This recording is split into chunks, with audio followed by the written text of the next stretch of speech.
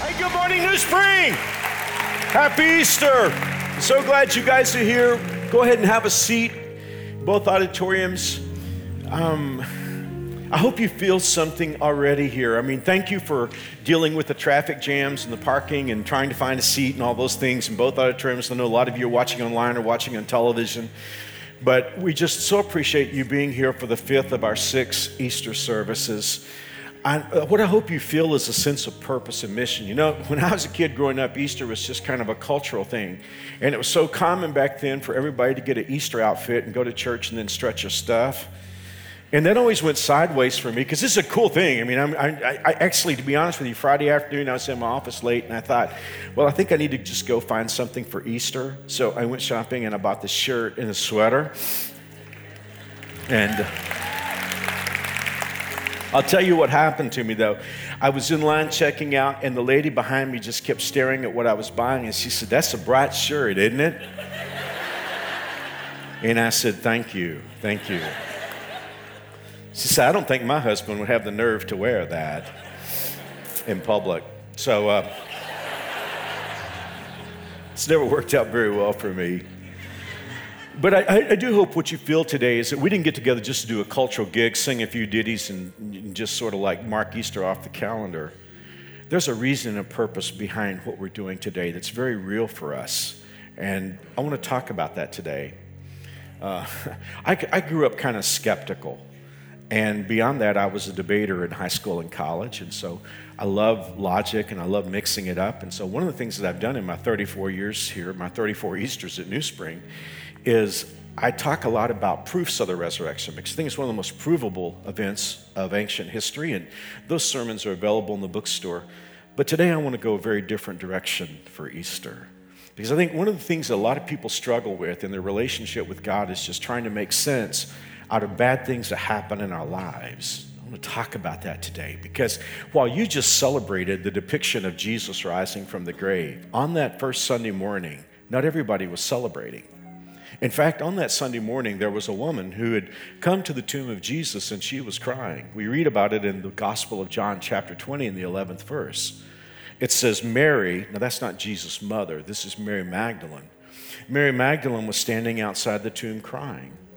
Now, the word for crying there in the Greek doesn't mean like some of us will be crying for joy in the service today. You know, we'll have tears of joy. It's not that kind of crying. And it's not the kind of crying where something makes us unhappy and there's kind of that solitary tear that comes down our cheek and we kind of sniff a little bit. The word for crying there means the kind of sobbing. Maybe you've been with a friend who was sobbing like this and her shoulders, the frame of her shoulders actually quaked or shook with the sobs. And maybe you've cried like that.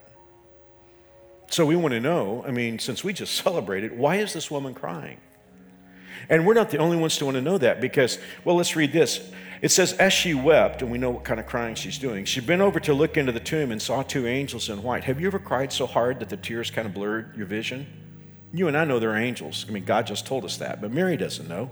They're just a couple of guys sitting inside Jesus' tomb, one at the head and one at the feet. And they asked her, why are you crying?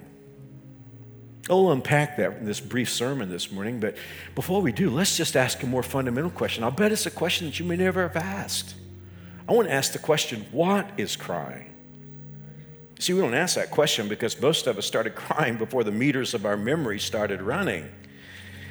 Crying is something a baby does. We were just crying before we remember. I mean, you know, a parent, mom or dad doesn't take a 4-year-old and say, okay, son, you don't know how to cry. We're going to teach you. This is how you cry. No.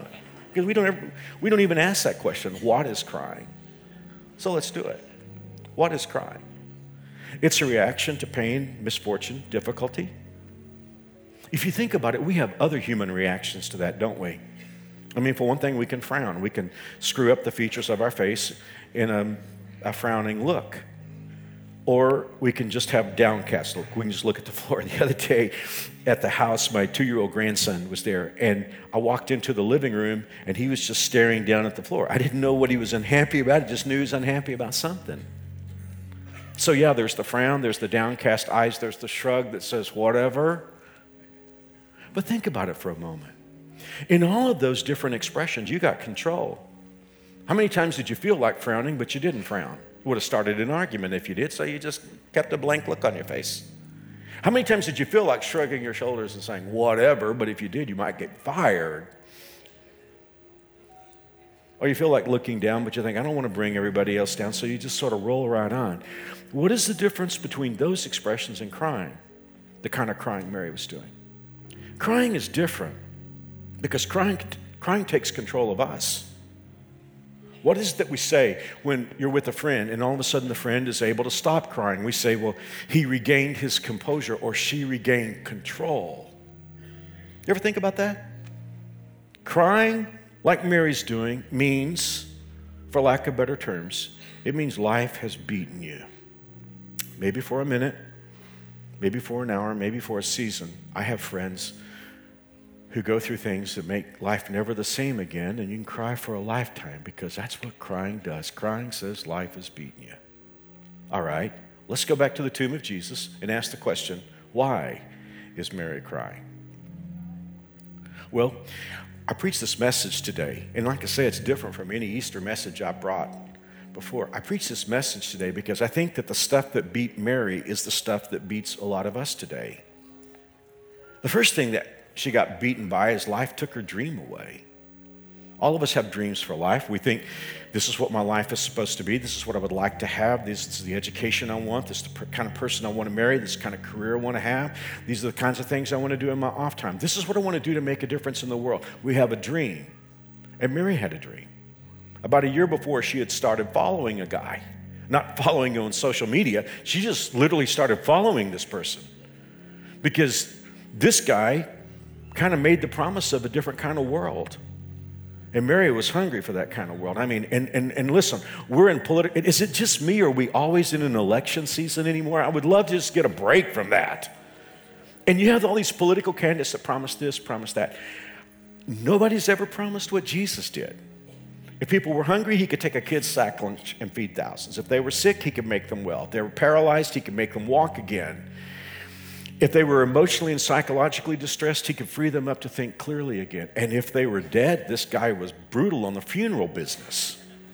He could stop a funeral procession mid-procession, send the dead person home with their family. I mean, who wouldn't dream of a better world if this guy were leading it? And Mary started dreaming about that. What would the world be like without injustice or pain or racism or hatred or abuse? We start a brand new series next week called Volatile. We're going to be talking about that. Now, that was Mary's dream. And I think every night when she went to sleep, in those days when she followed Jesus, she went to sleep with the word imagine on her monitor or dream. And she wasn't the only one. We celebrated Palm Sunday last week. When Jesus came riding into the city of Jerusalem on a donkey, people threw palm branches down in his path. They put coats down for him to travel on. And they were crying out a word that said, Hosanna, which simply means, be our king right now. Take charge. Make this a better world. And that was Mary's dream. But on Thursday night after dinner, and after a time of prayer, Jesus was arrested. He was charged with a crime that led to death. He was tried in a kangaroo court. They ripped his beard out. They beat him half to death, put a cross on his back, made him walk down the Via Dolorosa. He got to the top of this hill called Golgotha, and he laid down on a Roman cross, and they nailed his hands and feet there. And he hung for 6 hours, and at 3 o'clock on Friday afternoon, he died. And Mary's dream died with him. Well, that was bad. It's hard to get beaten in that way if life takes your dream away. But we have a tendency to do something very important when life takes our dream. I mean, after all, if you're 25 years of age or older, how many of us does life work out for the way we thought it was going to? It's just natural to fall back on God. I talked to a friend yesterday, and her life is never going to be the same again because her dream has been taken away. But she said this to me. She said, I believe God still has a plan for my life. So when life takes our dreams away, it's kind of passé now, but remember when we started having GPS systems in our car and you get off course and it says recalculating? And I think that that's what God does in our lives a lot of times. There's a verse in the book of Jeremiah that many people claim as a life verse. Christians sometimes will put it up on their walls, or Jewish people will put it on their walls. We might wear it as jewelry. And it's God saying, I know the plans that I have for you, plans to give you a hope in the future. So yeah, like I say, when life beats us and takes our dream away, we just fall back on God and say, maybe God's got a different plan. But I want you to think about Mary for just a moment.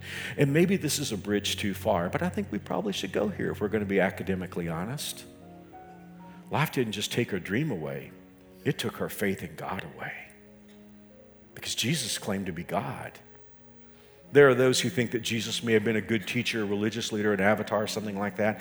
But the intellectual C.S. Lewis said that option is not available to us because Jesus claimed to be God. He said he either is God or he's a liar or a lunatic. You don't listen to a liar or a lunatic. And so consequently, he was saying the idea that Jesus was not God or that he was just a good man, that's not available to us. So Jesus came doing the stuff that only God could do. And Mary said, I believe he's God. I believe he can do amazing things that only God can do. But it wasn't just that. Mary had personal reasons for believing that Jesus was God. We first meet Mary in the Gospel of Luke, chapter 8. And all the Bible says about her was Mary Magdalene, out of whom God or Jesus cast 7 demons. Oh, we don't know what. There's a lot of tradition about Mary Magdalene. Might be true, might not be true. There's a lot we don't know. But there was a little town outside of Jerusalem called Magdala that was so wicked, it was so full of just the dark side, that the town was actually destroyed, and it sent the inhabitants scurrying in all directions. And so there are those who believe that Mary may have well been someone who sold her body and got into the occult and the dark side. And the Bible just simply says she was possessed with 7 demons. Well, you read the stories of Jesus, and one demon could wreak havoc in a life, but 7. By the way, 7 in the Bible is always a number of completion. So maybe that was God's way of saying Mary was so controlled by Satan that she was completely controlled. But then she met Jesus. God moved into her life. But on 3 o'clock on Friday afternoon, he died. Maybe it's just all in her mind. Maybe she really wasn't free. Maybe she was still carrying all those sins that she thought she was free from. So I'm being honest with you. It's not a comfortable place to be to make this point, but Mary just hadn't lost her dream. She'd lost her faith in God. And maybe it's not worth mentioning considering the magnitude of the first 2, but I think she lost her dignity. Because there's somebody out there today watching me, and you're a little bit like me, and you're on the skeptical side, and you can hear something, and you're like kind of waiting for an answer, because you're saying, hey, Mark, she shows up at the tomb of Jesus on Sunday morning. If she's lost her dream and she's lost her hope in God, what's she doing there on Sunday morning? What's she have left? Just human dignity. Maybe Jesus wasn't who she thought he was, but he'd been good to her, and she loved him, so she's going to, when one final act of human kindness, human dignity, she's going to go out to his grave and do the embalming rite. It's too much information. We're limited on time today, but the reason why Mary needs to go embalm the body of Jesus, well, when Jesus died on Friday afternoon, the Romans usually leave bodies on crosses, but a couple of secret followers of Jesus decided they were going to get his body off the cross with Pilate's okay. Joseph, Arimathea, and Nicodemus. 2 issues, though. First of all, ladies, they were men. And secondly, they were politicians. They knew absolutely nothing about burying a body. It was good-natured. They had to hurry up and get him in the body before Sabbath, but they had no idea what they were doing. I could tell you what they messed up, but it would just waste our time today. Just settle for this. Mary's going out to the tomb in one final act of kindness to do the job right. And she gets there, and she can't even do that. Grave robbers have stolen his body, or maybe worse, maybe those who hated him just couldn't even let him have a decent burial. And she gets there, and it's just more than she can take. Her dream is dead, her faith in God is shattered, and even her dignity, and she just begins to break down and sob because life has beaten her fully and finally. I go here for a reason. Has life beaten you? Maybe you're not crying now, but you do sometimes when nobody's looking, especially if you're a guy. Maybe life took your dignity away. Maybe it took your dream away. And there are some of you perhaps watching, it took your faith in God away. When you were a kid in Sunday school or catechism or in the synagogue, You believed that God was good. You were told that there was a God who loved you and had a plan for your life. But now you're 25 years old or 18 years old or 70 years old, and you're saying, I don't even know if I can believe in God anymore. Maybe it's time for us to remember we're here for a reason today. Because something came along, something happened that reconstructed the whole narrative.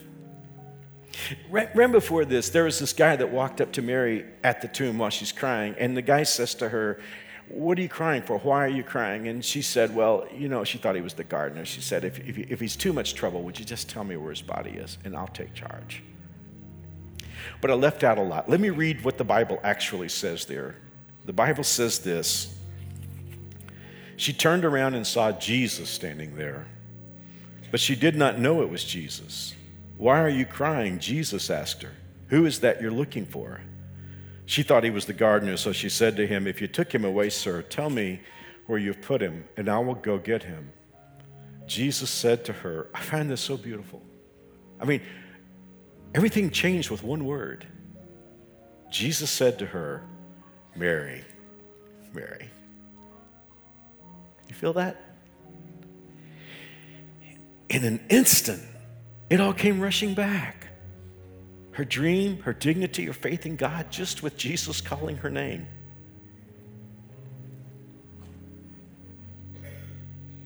This is one of the simplest messages I've ever brought at Easter. It all adds up to one thing. Let's just draw a bottom line. If you have Jesus in your life, life can never beat you. For a while, it may take your dream away. You may be struggling to have faith in God right now. It may take your dignity. But the moment you have Jesus in your life, life can never beat you. See, I'm not asking you to think about the idea of 2,000 years ago, there was a good man who died on a cross. I'm not asking you to believe that a man was dead. I'm asking you to think about the fact that he arose from the grave. Jesus is not asking you to believe that he died for you only, which he did do, but that he lives and that he wants to be there every minute of your life. If Jesus is in your life, whatever happens, life can never beat you. This is a silly story. I don't know why I'm telling it now at such an important point.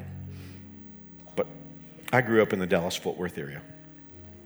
And when I was a kid, we had pro football with the Cowboys, but we never had Major League Baseball. I was about 13. We got a team from Washington, D.C. And as you know, anything you get from Washington, D.C.,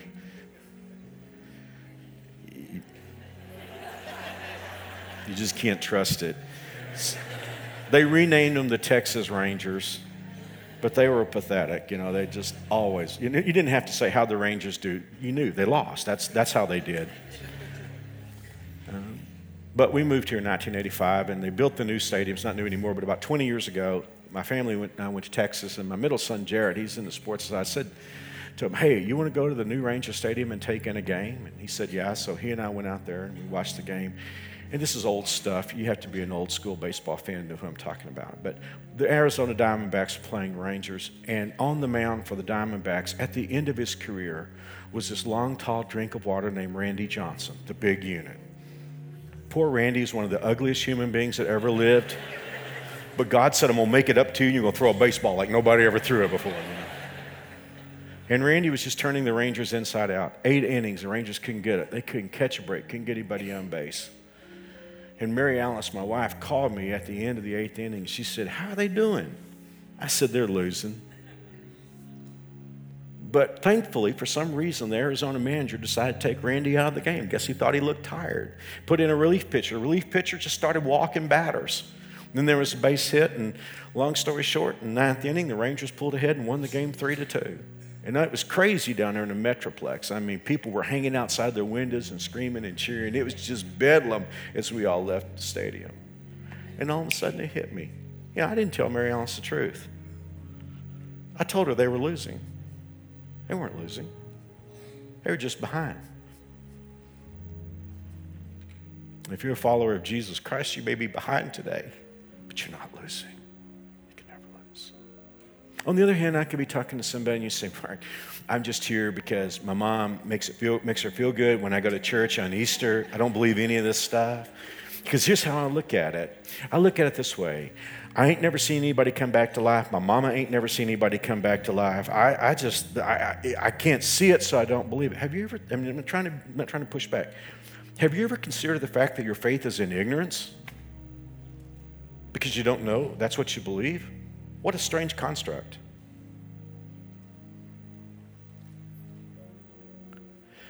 For years, the people in Europe thought that they were, especially those in the coastal parts of Europe, thought the West Coast, they thought they were the edge of the earth. And in Spain, in the Pillars of Hercules at the Strait of Gibraltar, there was a warning carved into the stone for mariners, which basically said, don't go beyond this place. Ne plus ultra, there is nothing beyond. But then Columbus went and discovered America, and they had to change that, and it's still the motto of Spain to this day. It is simply plus ultra, there is more beyond. And I am not squeamish at all about standing before you and making the point, there is more beyond. If Jesus is in your life, life can't beat you. I took Greek when I was studying to be a pastor. I never took Aramaic. It's one of the languages, and I think Mary most likely spoke Aramaic. The reason I say that is because I'm trying to get inside her head. What did she feel when Jesus called her name?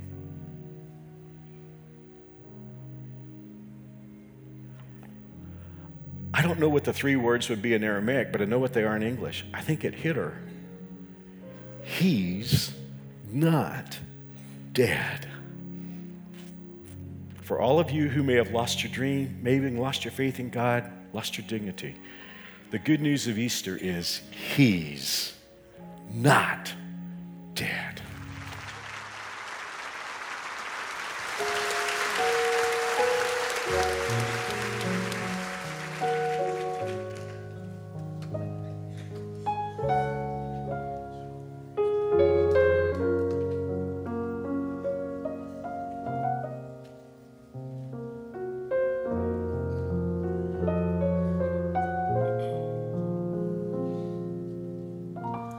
Why do you cry? He has risen. Why are you weeping? He's not dead. Why do you cry? He has risen. Why are you weeping? He's not dead. He paid it all on that lonely highway, and His anointing I can feel. He shed His blood for my transgression, and by His stripes we are healed. Why do you cry?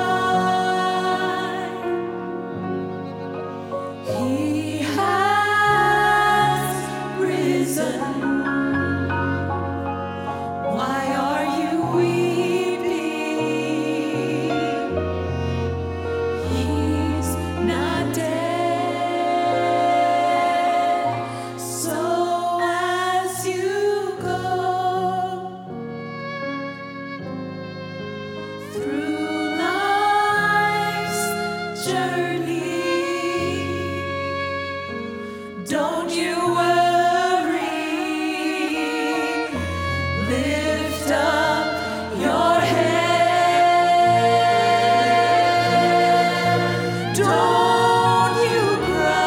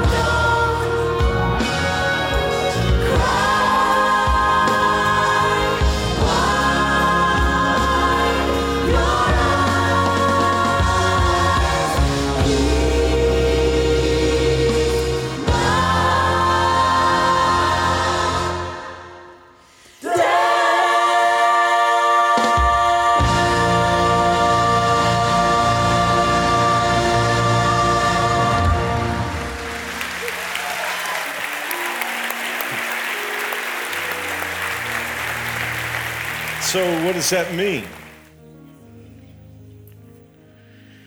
Last year we lost, I started to say a national treasure, really a global treasure, Billy Graham. Nobody preached to more people in history than Billy Graham. Friend of presidents and kings. But he died last year. He lived almost to be 100. But toward the end of his life, the last 15, 18 years or so, Billy Graham didn't go out in public too much because he was in failing health. But in his 80s, when he was in his 80s, the leaders of Charlotte, the city where Billy Graham had grown up, wanted to honor Billy. So they had a dinner for him and, they honored him. And then there was the time for him to get up and speak.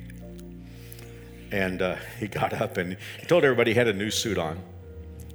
And then he launched into this story about Einstein.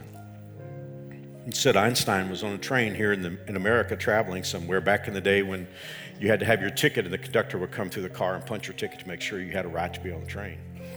So the conductor came through Einstein's car in the train and Einstein couldn't find his ticket. He started feeling around in his vest pocket, his jacket pocket, his pants pocket, couldn't find his ticket. The boy who was conductor said, "Sir, Dr. Einstein, you don't need a ticket. I know who you are. And if you say you had a ticket, I know you had a ticket. Don't worry about it." So he turned around, started checking other passengers' tickets. Then he looked back and he saw Einstein still looking for his ticket. Einstein got down out of his seat on his knees in front of his seat in the train, started feeling around on the floor for his ticket. And the boy came back to him and said, "Dr. Einstein, why are you still looking for your ticket? I told you, you don't need a ticket. I know who you are. Everybody in the railroad knows who you are. Everybody in this car knows who you are."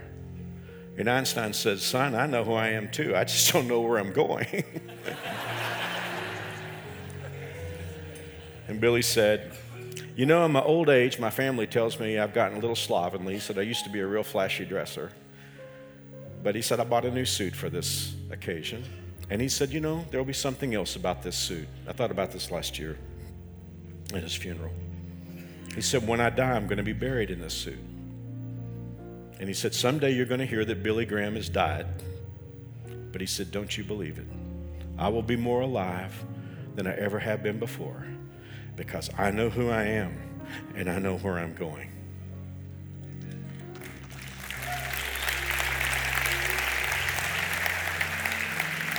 Let me invert the message I just brought to you.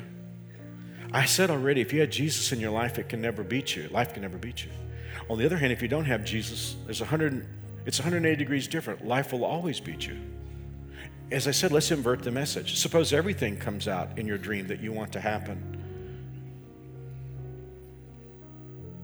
If you don't have Jesus in your life, death is going to come and it's going to beat you. Fully, finally, and forever. Jesus put it this way. He said, "What is a person profited if he gained the whole world, all of his dreams materialize, and he loses his soul?" If you have Jesus in your life, it can never beat you. I didn't tell this to all the services Friday and Saturday, but I have a college buddy. He pastors a church almost identical to New Spring in Texas. I was dating Mary Alice. He was dating Donna. We were in college before two couples married, and we've been dear friends. Donna got sick with cancer and died a couple years ago. And this morning when I checked my text, one of the first messages I had was from Griff. And I said, as we think about the resurrection, I can't help but think about heaven because, he and I can't spend as much time together as we'd like to because we're in different places. But I said, I can see in heaven you and Donna and Mary Alice and me having all the time together that we would like to have. That is what Jesus' resurrection means. If I can get one thing across today, we didn't get together to do a cultural gig, sing a few ditties, and go mark Easter off the calendar. We're here today because Jesus Christ walked out of the grave under his own power and rewrote the narrative of this world.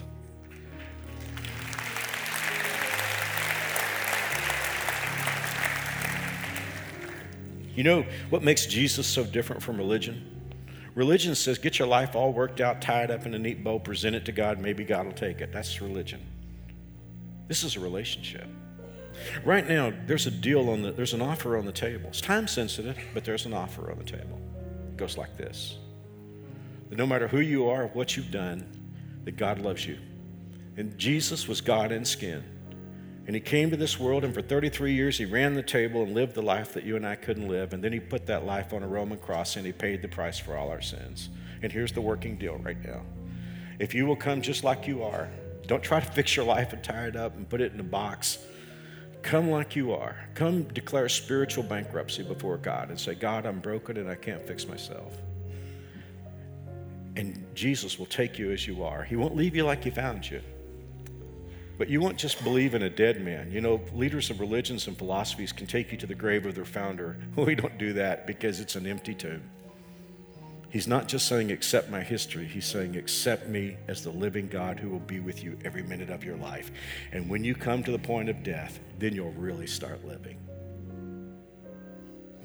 Have you ever had that moment? I mean, here's the deal. The Bible says, whoever calls on the name of the Lord will be saved. It's not complicated. God's just looking for a big yes. So here's what I'm going to do. I'm going to lead you in a prayer, both auditoriums, online, on television. I'm just going to lead you in a prayer. I'm going to pray it slowly, phrase by phrase, so you can decide whether you want to own it and say it to God. But if you do, the living God is going to listen. Would you don't have to pray out loud. You can just pray in your heart. Would you just bow your heads with me, please?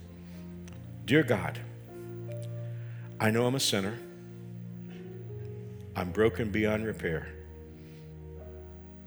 But I believe you love me. I believe Jesus lived the life I can't live. I believe he died to pay for my sins. I believe he arose from the grave. And since he's alive, I want him as my Savior and King. Thank you for forgiving me. Thank you for making me your child. In Jesus' name, amen. Hey, you can say, Mark, I have no idea what just happened to me. I said some words with you. I have a box I want to give you. Now, I know we're crowded today, but I want to have, the box I have has a Bible in it, just like I preach from, and I have ADD. There's a book in there I wrote, but I don't write very long books, but the book will answer a lot of questions, and there's some other cool stuff. It won't cost you anything. It's totally free. Nobody will hassle you. They just want to give it to you. Any info center. There's even a number you can text, and they'll be ready for you. And just stop by and say, I pray with Mark. That's all you need to say. And we want to help you take your first steps walking with Jesus. So we've got a couple more things. Please stay where you are, because I want you to see what's coming next. But this is my last part of the service. So for my part, let me wish you a happy Easter. May God bless you. He's not dead.